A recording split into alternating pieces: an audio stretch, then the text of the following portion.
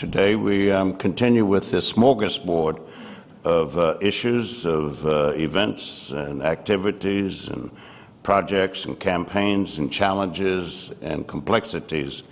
And none are greater than that pertaining to Iraq.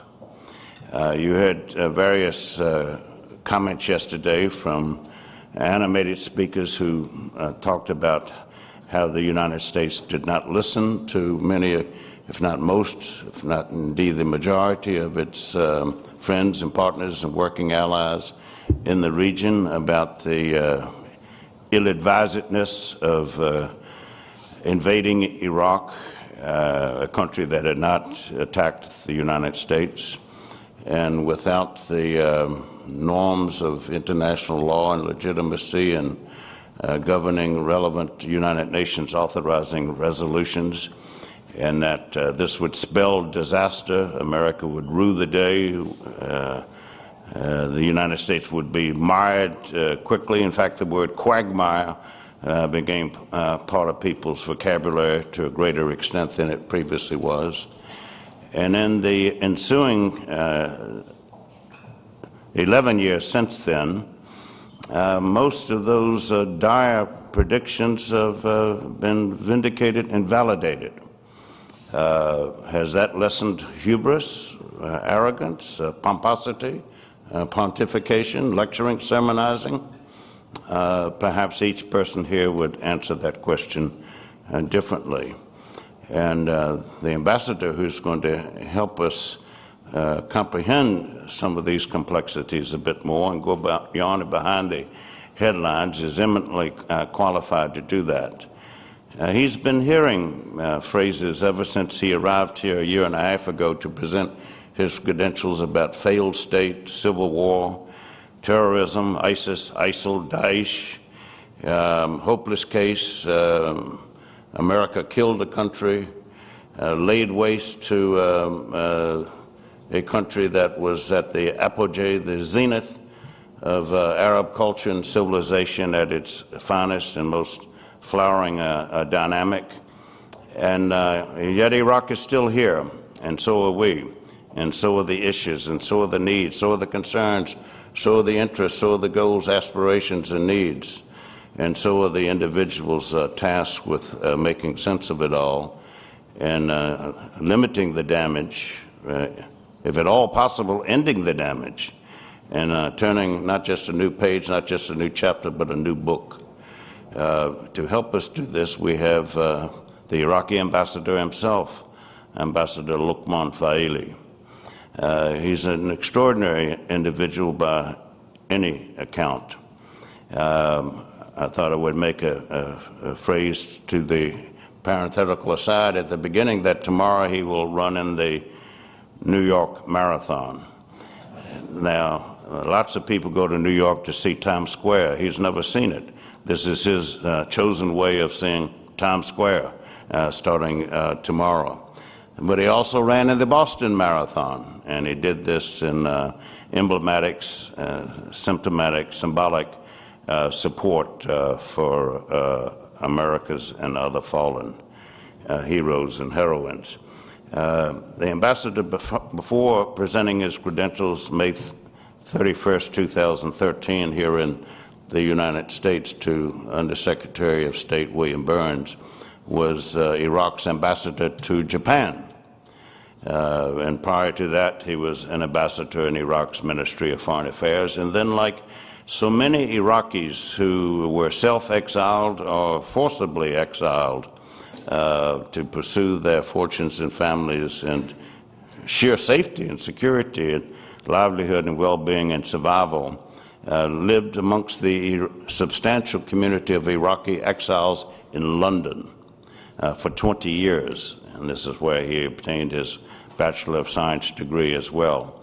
And for 10 of those 20 years, he was associated with 2 American high-tech companies, one of which in an earlier formulation was affiliated with Hewlett-Packard. Ambassador Faili speaks Arabic, English, and also Kurdish. And so this is another dimension and dynamic of the overall complexity that Iraq represents in terms of this 23rd Annual Arab-U.S. Policymakers Conference. Please join me in welcoming Ambassador Faili, the Ambassador of Iraq.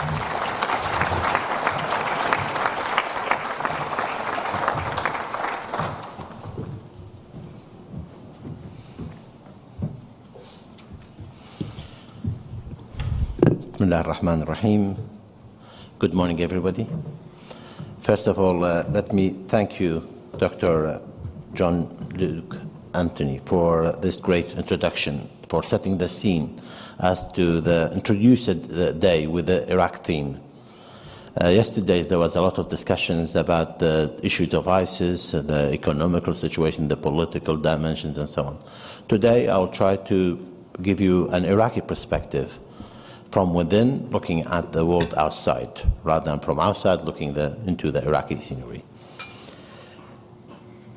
Let me also thank the audience for coming to this prestigious event. This is the 32nd annual U.S. Arab Policy Makers Conference. Policymakers requires a lot of in-depth analysis, requires a good reflection, an honest reflection, and what I might call a dialogue of a special way or special type.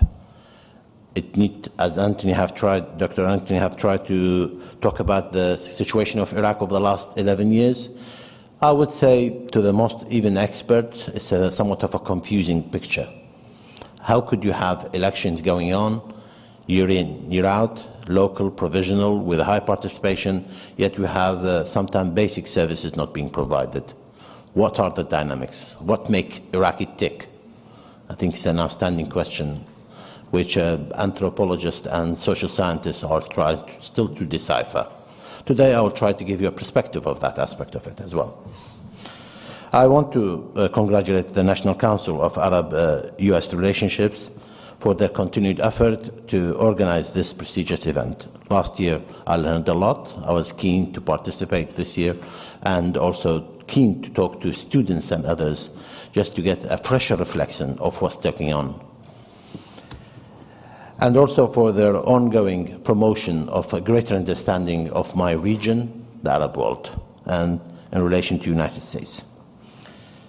This conference could not be more timely done. And the issues we are addressing could not be more urgent. You have asked me to discuss the U.S.-Iraq relationships, a view from Baghdad. To put it plainly, the view from Baghdad is that Iraq is on the front lines of a struggle with the best funded, best organized, and best equipped terrorist organization on earth. For the so-called Islamic State in Iraq and Levant, ISIS, ISIL, in which thereafter I will call it Daesh, its brutality is its ideology. Its ideology as well is its strategy with relation to brutality. And the reasons for existence is its brutality as well. Making no mistakes that Daesh will seek to subjugate or exterminate everyone who will not swear allegiance to its wrapped interpretation of Islam. And that's why I usually promote the word Daesh, or as His Excellency called it yesterday, Fahish. I think it's a very nice rhyme, but an accurate reflection of that as well. Wherever Daesh raises its terrorist flag, minorities are murdered. Non-believers are beheaded. Women and girls are sold into slavery. And the ancient tradition of my region of hospitality to the strangers is violated with vengeance. For my country, and for our region, and for the entire world, our common challenge is to defeat these transnational terrorists. As President Obama has declared, we must degrade and ultimately destroy. Degrading, defeating, and ultimately destroying Daesh demand military action, and much, much, much more. The current crisis can only be quelled with a comprehensive strategy that includes military action and also political, economical, humanitarian, and diplomatic effort by all affected parties in our region and elsewhere. So this has to be a global project. In the long run, containment is not an option. Why? Because as long as Daesh exists, it will seek to eradicate the other. And the other means all of us. Whatever our religion, whatever our ethnicity, and certainly regardless of our national borders. But in the immediate future, we can and we must first counter Daesh in Iraq. Yes, Daesh is a threat on both sides of our border, specifically on Syria. But there are gains that can and must be made against Daesh in Iraq first. If Daesh is allowed to keep the territory it has taken, the cost will be incalculable in terms of human sufferings and international security. Together, we can and must hold line and push Daesh back, since the coalition has a partner in Iraq, but is still trying to seek one in Syria. We have to control the borders between Syria and Iraq. We have to prevent the jihadists from crossing that border. And we have to climb down on the networks of financial backers and illicit smugglers of weapons, smuggling of oil, smuggling of fighters, and which generates millions of dollars for their machinery. From Baghdad to all our battlefields in Iraq, we Iraqis are doing our part at a heavy, high cost, financially and humanitarily, people as well as development of the society. Since 2003, the road to democracy which our people adopted has not been an easy ride. I think somewhat we were cheated by saying that democracy is a solution, not knowing how high it will cost us and how much effort we have to put in to achieve that democracy. Even in the times of crisis, the democratic process do not respond as rapidly as tyrants or terrorists. The easiest solution we can adopt in Iraq is have a dictator in which decision-making will be fast, brutal, and I would say even efficient, but at a very high cost to the aspirations of the people. We Iraqis have learned our lessons with having dictators in which they put us in wars, got us out of wars, into wars again, and that's a high cost which we are not willing to put up with again. Democracy is not an easy solution for us, but it's a solution in which our constitution and our people have adopted. But ultimately, representative government and the rule of law do offer the greatest opportunities for ensuring that everyone has a voice and no one feel excluded. Following the free election in April earlier this year, in which 60% participated in the election, the process of forming a new government moved ahead within the constitutional deadline. The new Prime Minister, Dr. Ebadi, has formed a new inclusive national unity government incorporating all Iraqis, Shia, Sunni, Kurds and others. And earlier this month, the Kurdish ministers have been sworn in and officially joined the cabinet. This signals the backing of all major political blocs for the new government, which it is by itself a major accomplishment. For the first time since 2010, we have ministers of interior and defense. Prime Minister Ebadi has taken decisive measures to restructure the security apparatus, replacing key officers and commanders, and the ongoing process will take some time, but we are on the right track.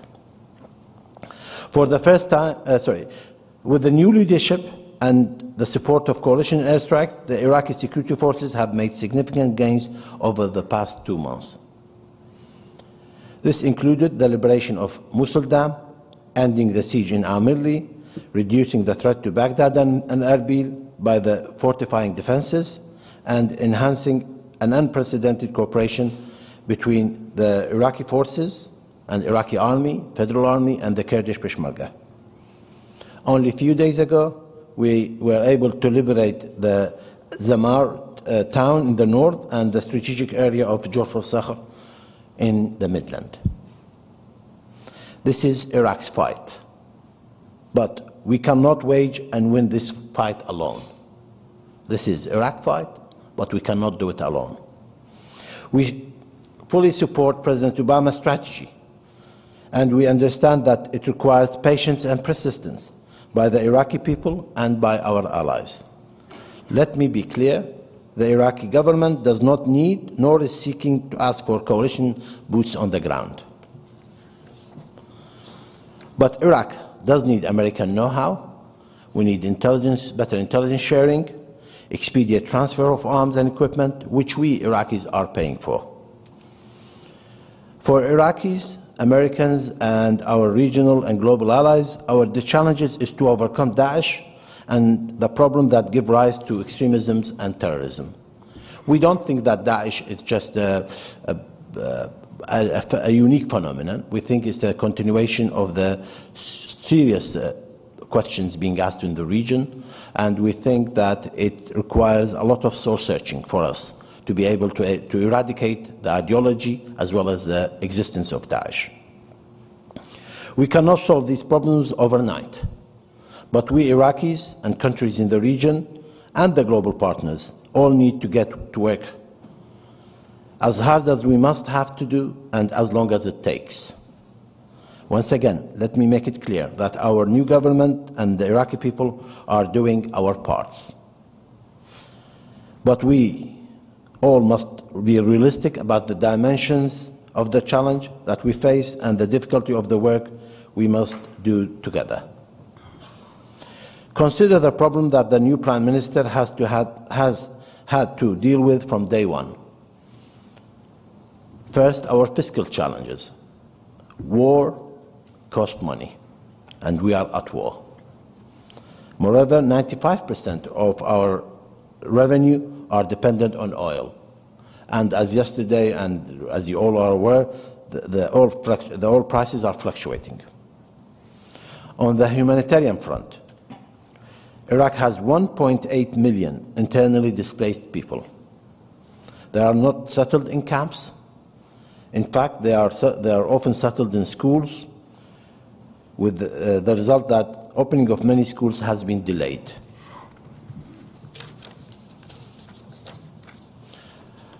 Our government will work with the international agencies to provide adequate relief for our internally displaced people and to help them to return to their homes safe and secure. To protect the interests of all Iraqis and fight for the rights of all citizens, our government is implementing a series of political and economical reforms. On the economical front, our goal is to promote economical growth with a fair distribution of wealth and opportunity. The government will pursue a policy of administrative and economical decentralization that will complement robust measures to combat corruption. And that's one of the key challenges we have. And we think this is one of the key root causes of the challenges we have, corruption, where government is determined to try to reduce that significantly. We will work to increase oil and gas production and oil export capacity. Yesterday there was a lot of discussion about the oil issues, and I think a lot of people passed the situation regarding Iraq, in which it has substantially increased and has become what I might call the stabilizing factor in trying to complement the shortfall from the sanctions against Iran and others as well. I think people overlook that. Our economical and financial reforms will assist the transition to a market economy, which our Constitution has stipulated we need to do. The government will work tirelessly to improve public services with a focus on healthcare, education, transportation, and electrical grids. Because of the central and local government have to work with each other to supplement these basic needs. And this relates to sanitation, schools, and other services. We are working on a revenue sharing policy that will serve the interests of all Iraqis.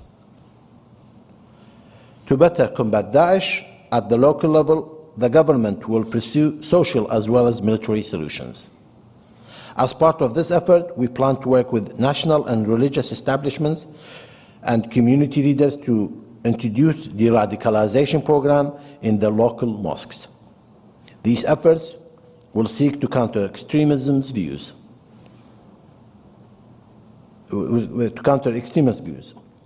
we will aim at the younger members of our society who are particularly vulnerable to vicious indoctrination. We must act at the grassroots as well as globally. The causes and consequences of terrorism are transnational, and the effort to solve these problems must be regional and global in scope. For the entire Middle East, the ultimate questions are: do we take the threat of Daesh seriously enough to address the main challenges in our region? Are we willing to take this threat serious enough to change and move away from the zero-sum mentality into one of win-win? Let me repeat that.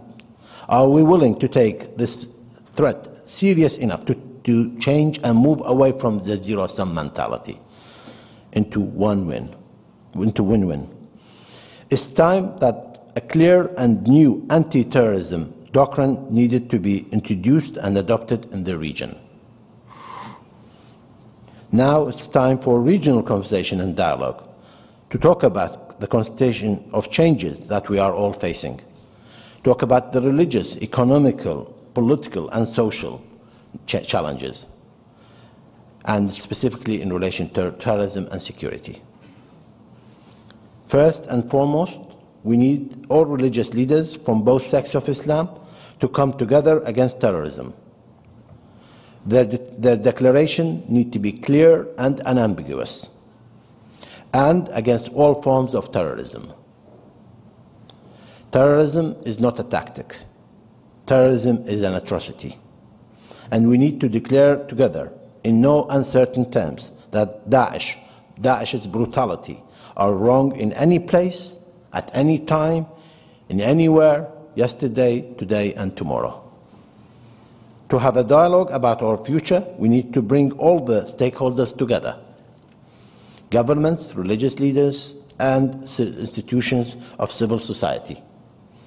We need to talk about how we can build the Middle East, where the poor have hope, the displaced have homes, the minorities are safe, and the strong are just.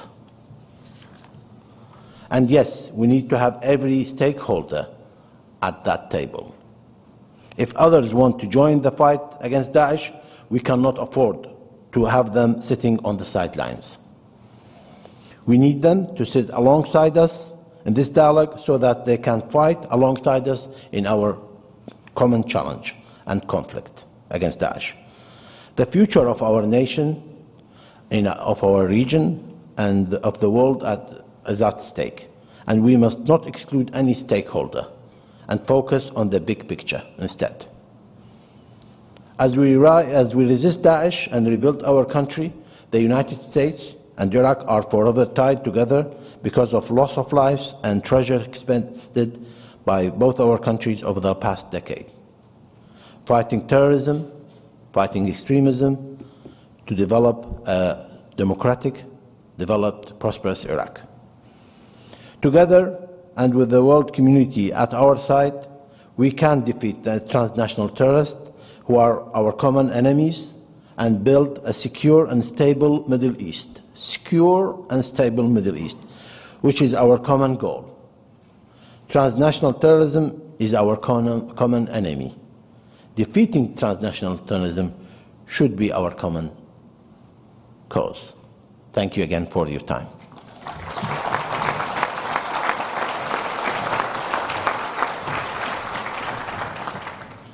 Would you take several questions? Sure.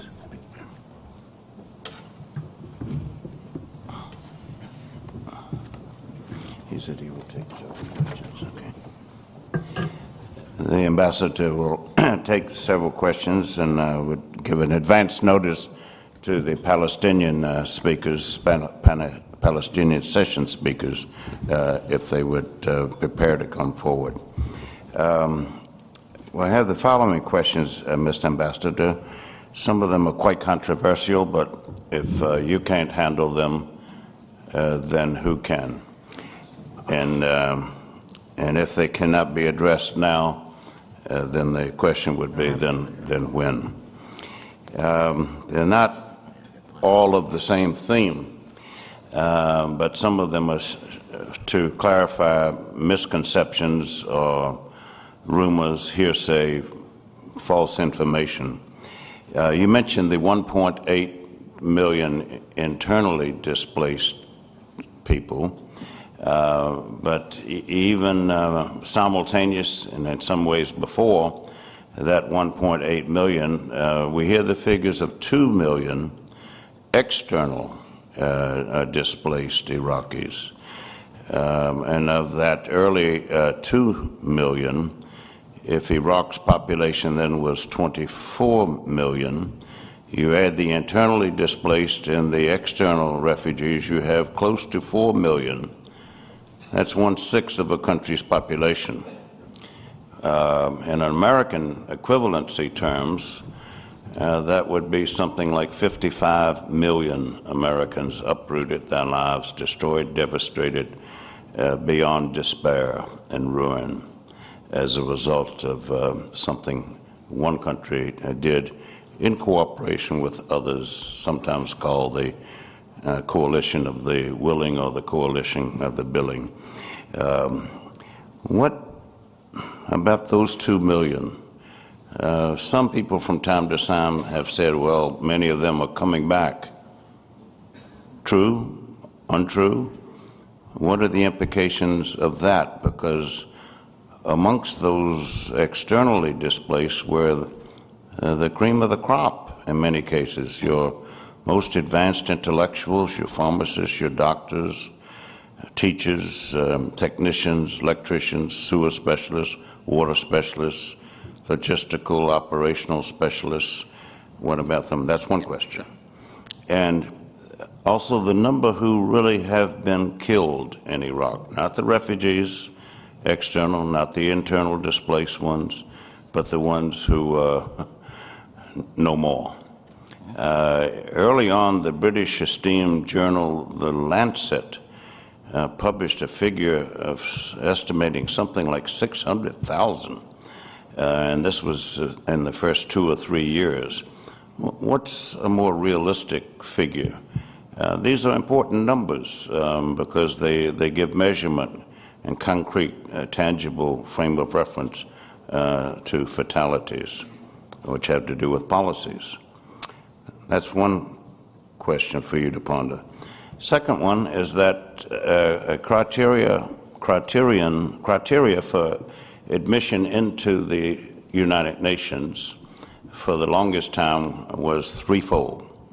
That a country ought to be able to prove, demonstrate, not just nominally declare, that it was nationally sovereign, politically independent, and its territory was intact.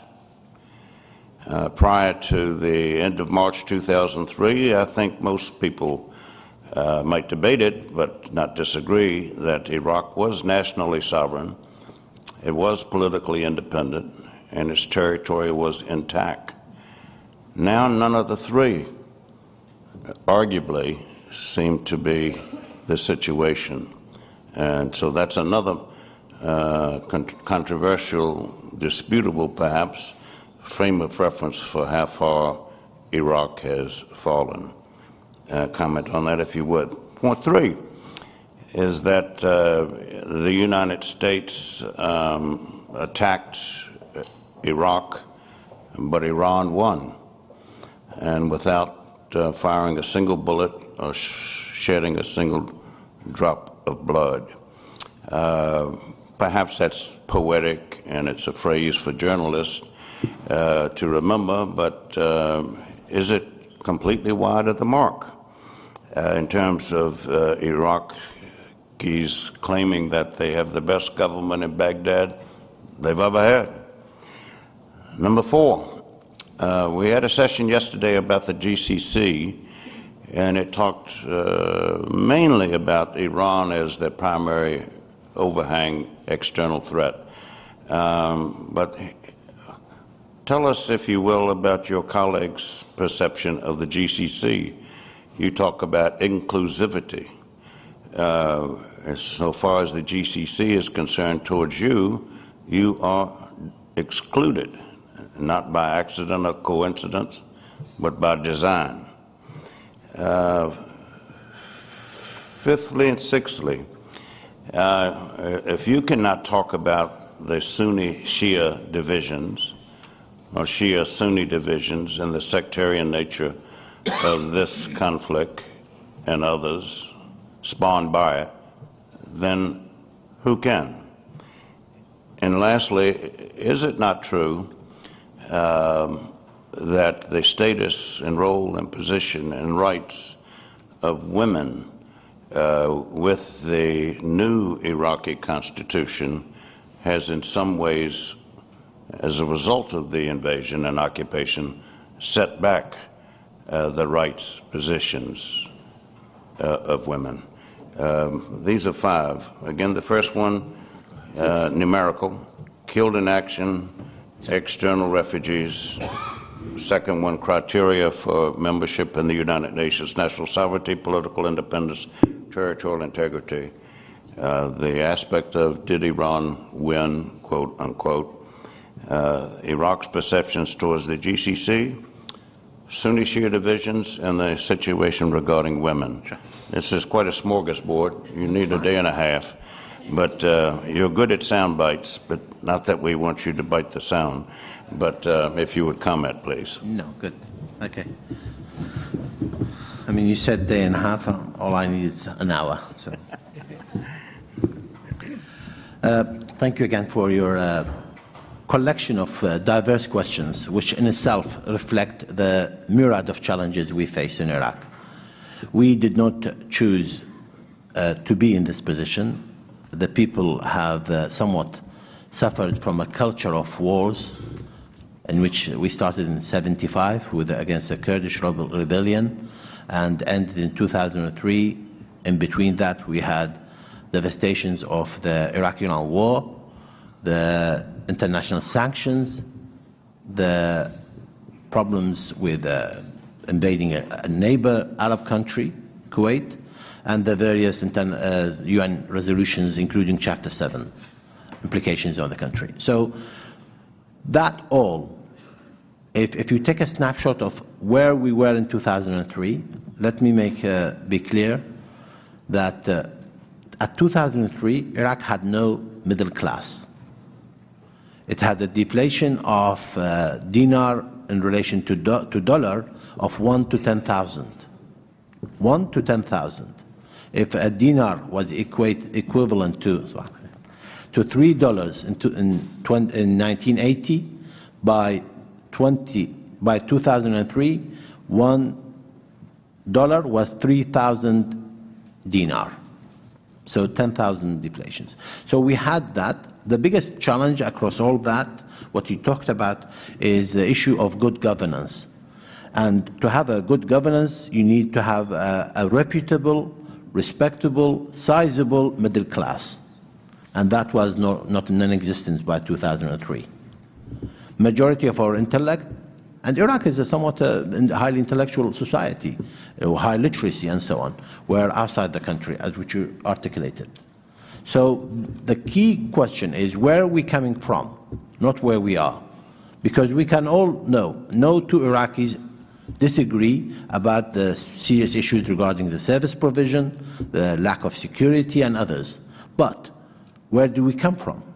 We come from a culture of war in which the country went through international sanctions, Chapter 7. I'm not aware of any other country going through such a painful process, nor the myriad of UN sanctions against the country. That's where we were. As that in itself led to a substantial IDPs and external displaced people in neighboring countries, and I would say even every quarter or every part of the world, you do have large Iraqi diaspora as a result of that. The population of Iraq is 33 million, increase of nearly about 3% growth, which means 1 million every year, which means you have to have substantial infrastructure put in place, something like 500 schools, 10,000 seats in universities and so on to accommodate this 1 million growth. At a median age of 19. Median age of 19.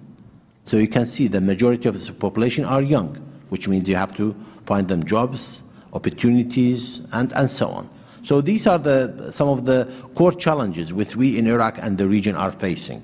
And it might be some of the substantial root causes of some of the issues in the region, that we have not found answers to these questions regarding population growth, economic development, good governance, and so on. So within that context, I'll try to answer these questions.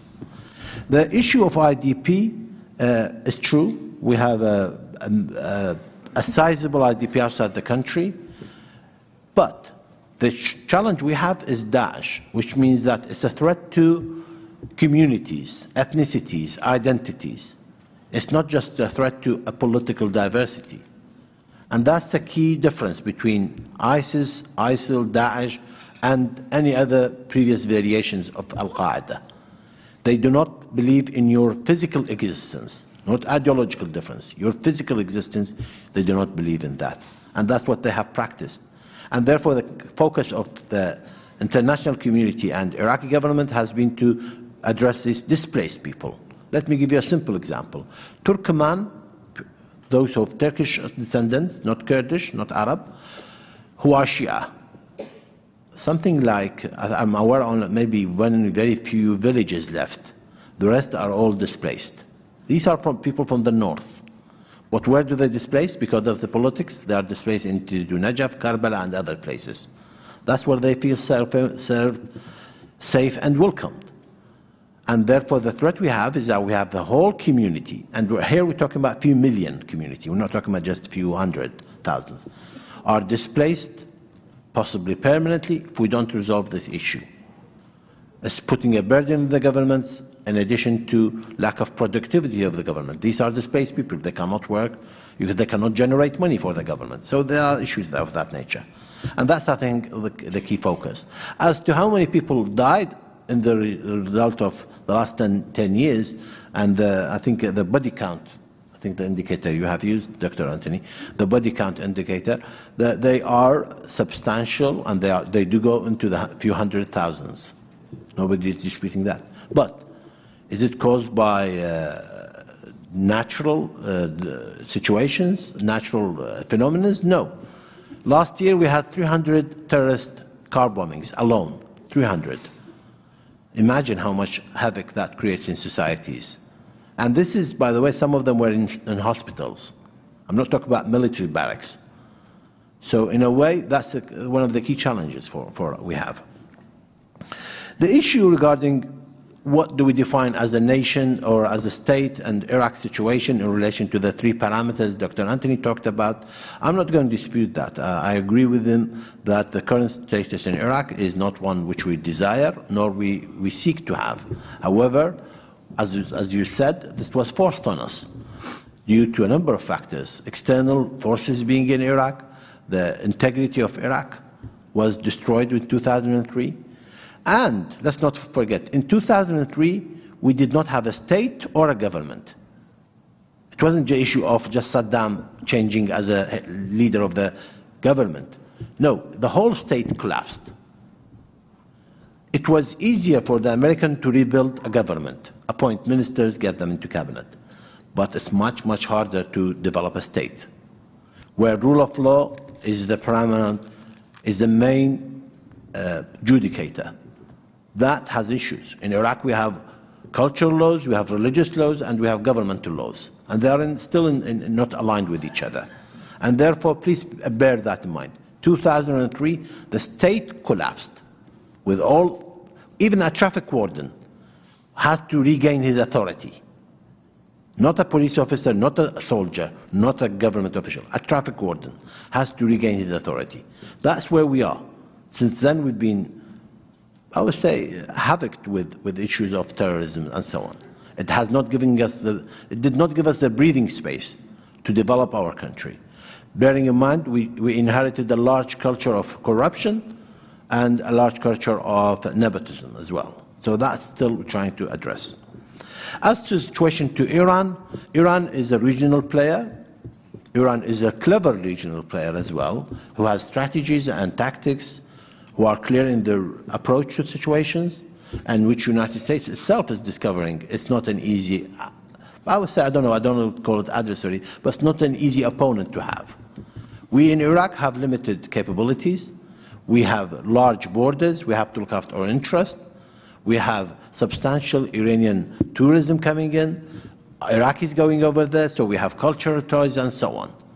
We cannot ignore that, as much as you cannot ignore Mexico or your challenges with Mexico or Canada with that relationship. We have a similar neighbor we have to take into account. Its interest has to be considered, but our primary interest is Iraqi interest. We signed a strategic framework agreement with the United States. Iranians are not happy with our current coalition forces in Iraq, the 20 nations physically there and 60 nations who have signed up to this. But we are doing it out of our own strategic interest. Take neighbors' interest into account, but they are not the paramount. Our own interest is what we're after and seeking. As to the GCC countries, I think the relationship with majority of our Gulf countries has been, I would say, predictable, healthy, improving, but have we done the right jobs with them? Have they approached us in the right way? I think we need a serious dialogue to say, how do we deal with the Iranian concern you have? How do we deal with this polarization of sectarianisms? How do we deal with takfiri fatwas coming from that region to Iraq? And jihad is coming in from that region to Iraq. What are the issues? How could we work with each other? Can we exist without you and you for us? I think we need to work with each other. We need to have a dialogue. I'm not talking about communication. I'm not talking about Minister of Communication talking to each other. I'm talking about a dialogue where people's belief coming to the table with the prerequisite of changing their minds, with the prerequisite of taking each other's interests into account. And I would say that the threat we all face is bigger than the small differences we have had about petty issues in relation to that relationship. It does require substantial change. The new Prime Minister is eager to strengthen the relationship. We have had extremely positive signs from Saudi Arabia, Gulf countries. Our Foreign Minister has recently been to Jeddah, and we hope for the exchange of the higher level. Our President is going to Saudi Arabia in the very near future. So these are all positive signs. Are they enough? I think no. Do we all need to take this into consideration? I think seriously need to go back to the soul-searching questions which I talked about. A clear doctrine against terrorism has to be defined and agreed by all parties. And they did not occur overnight, and therefore resolving it will not be a one-day process. It has to be a long process. Shia-Sunni division. I think it's a bigger question than Shia-Sunni division. It's the acceptance of the other. Polarization based on ideology and other isms has substantially adversely impacted our region, whether it was Arabism, nationalism, any isms we have adopted, Islamisms, Brotherhood-isms and others, has been an issue of contention in our region, and it requires a serious reflection. The Shia-Sunni aspect of it is one dimension. What do we need to do? We need to bring people from Najaf, Azhar, others, centers in Riyadh and others, and say, let's have a serious dialogue. Let's make sure that our Friday prayers, one is of brotherhood and complement each other, rather than one of alienation of the other. That's a substantial question. We need to have that dialogue. But is it all to do with Sunni Shi'i? I can assure you that's not the issue. I talked about the root causes in the region in relation to youth, development, governance and others. These are nothing to do with isms, with Shi'isms or others. It's more to do with good governance. It's more to do with the acceptance of the other. And that's an area we need to talk about as well. And finally, the issue of women in Iraq. I think, Anthony, the reference what you made was for a law or a perspective of a law talking about civil rights regarding to women, rather than the Constitution or the government program. That law was never adopted by the government. The Constitution supports women's representation in Parliament. It's about formally fifth members of the provisional as well as central governments have to be women at the elected posts. And the issue of women, children, and others, as you may appreciate, is a regional challenge. We, Iraq, historically haven't had an issue in relation to that, but as you talked about polarization, that's one of the side effects of polarization in the region. I think, I don't know how good my sound was where, but I'll try to answer those questions. This Q&A part, the A part of the Q&A part was itself another seminar in terms of the richness of its substance. Please join me in thanking Ambassador Faidi.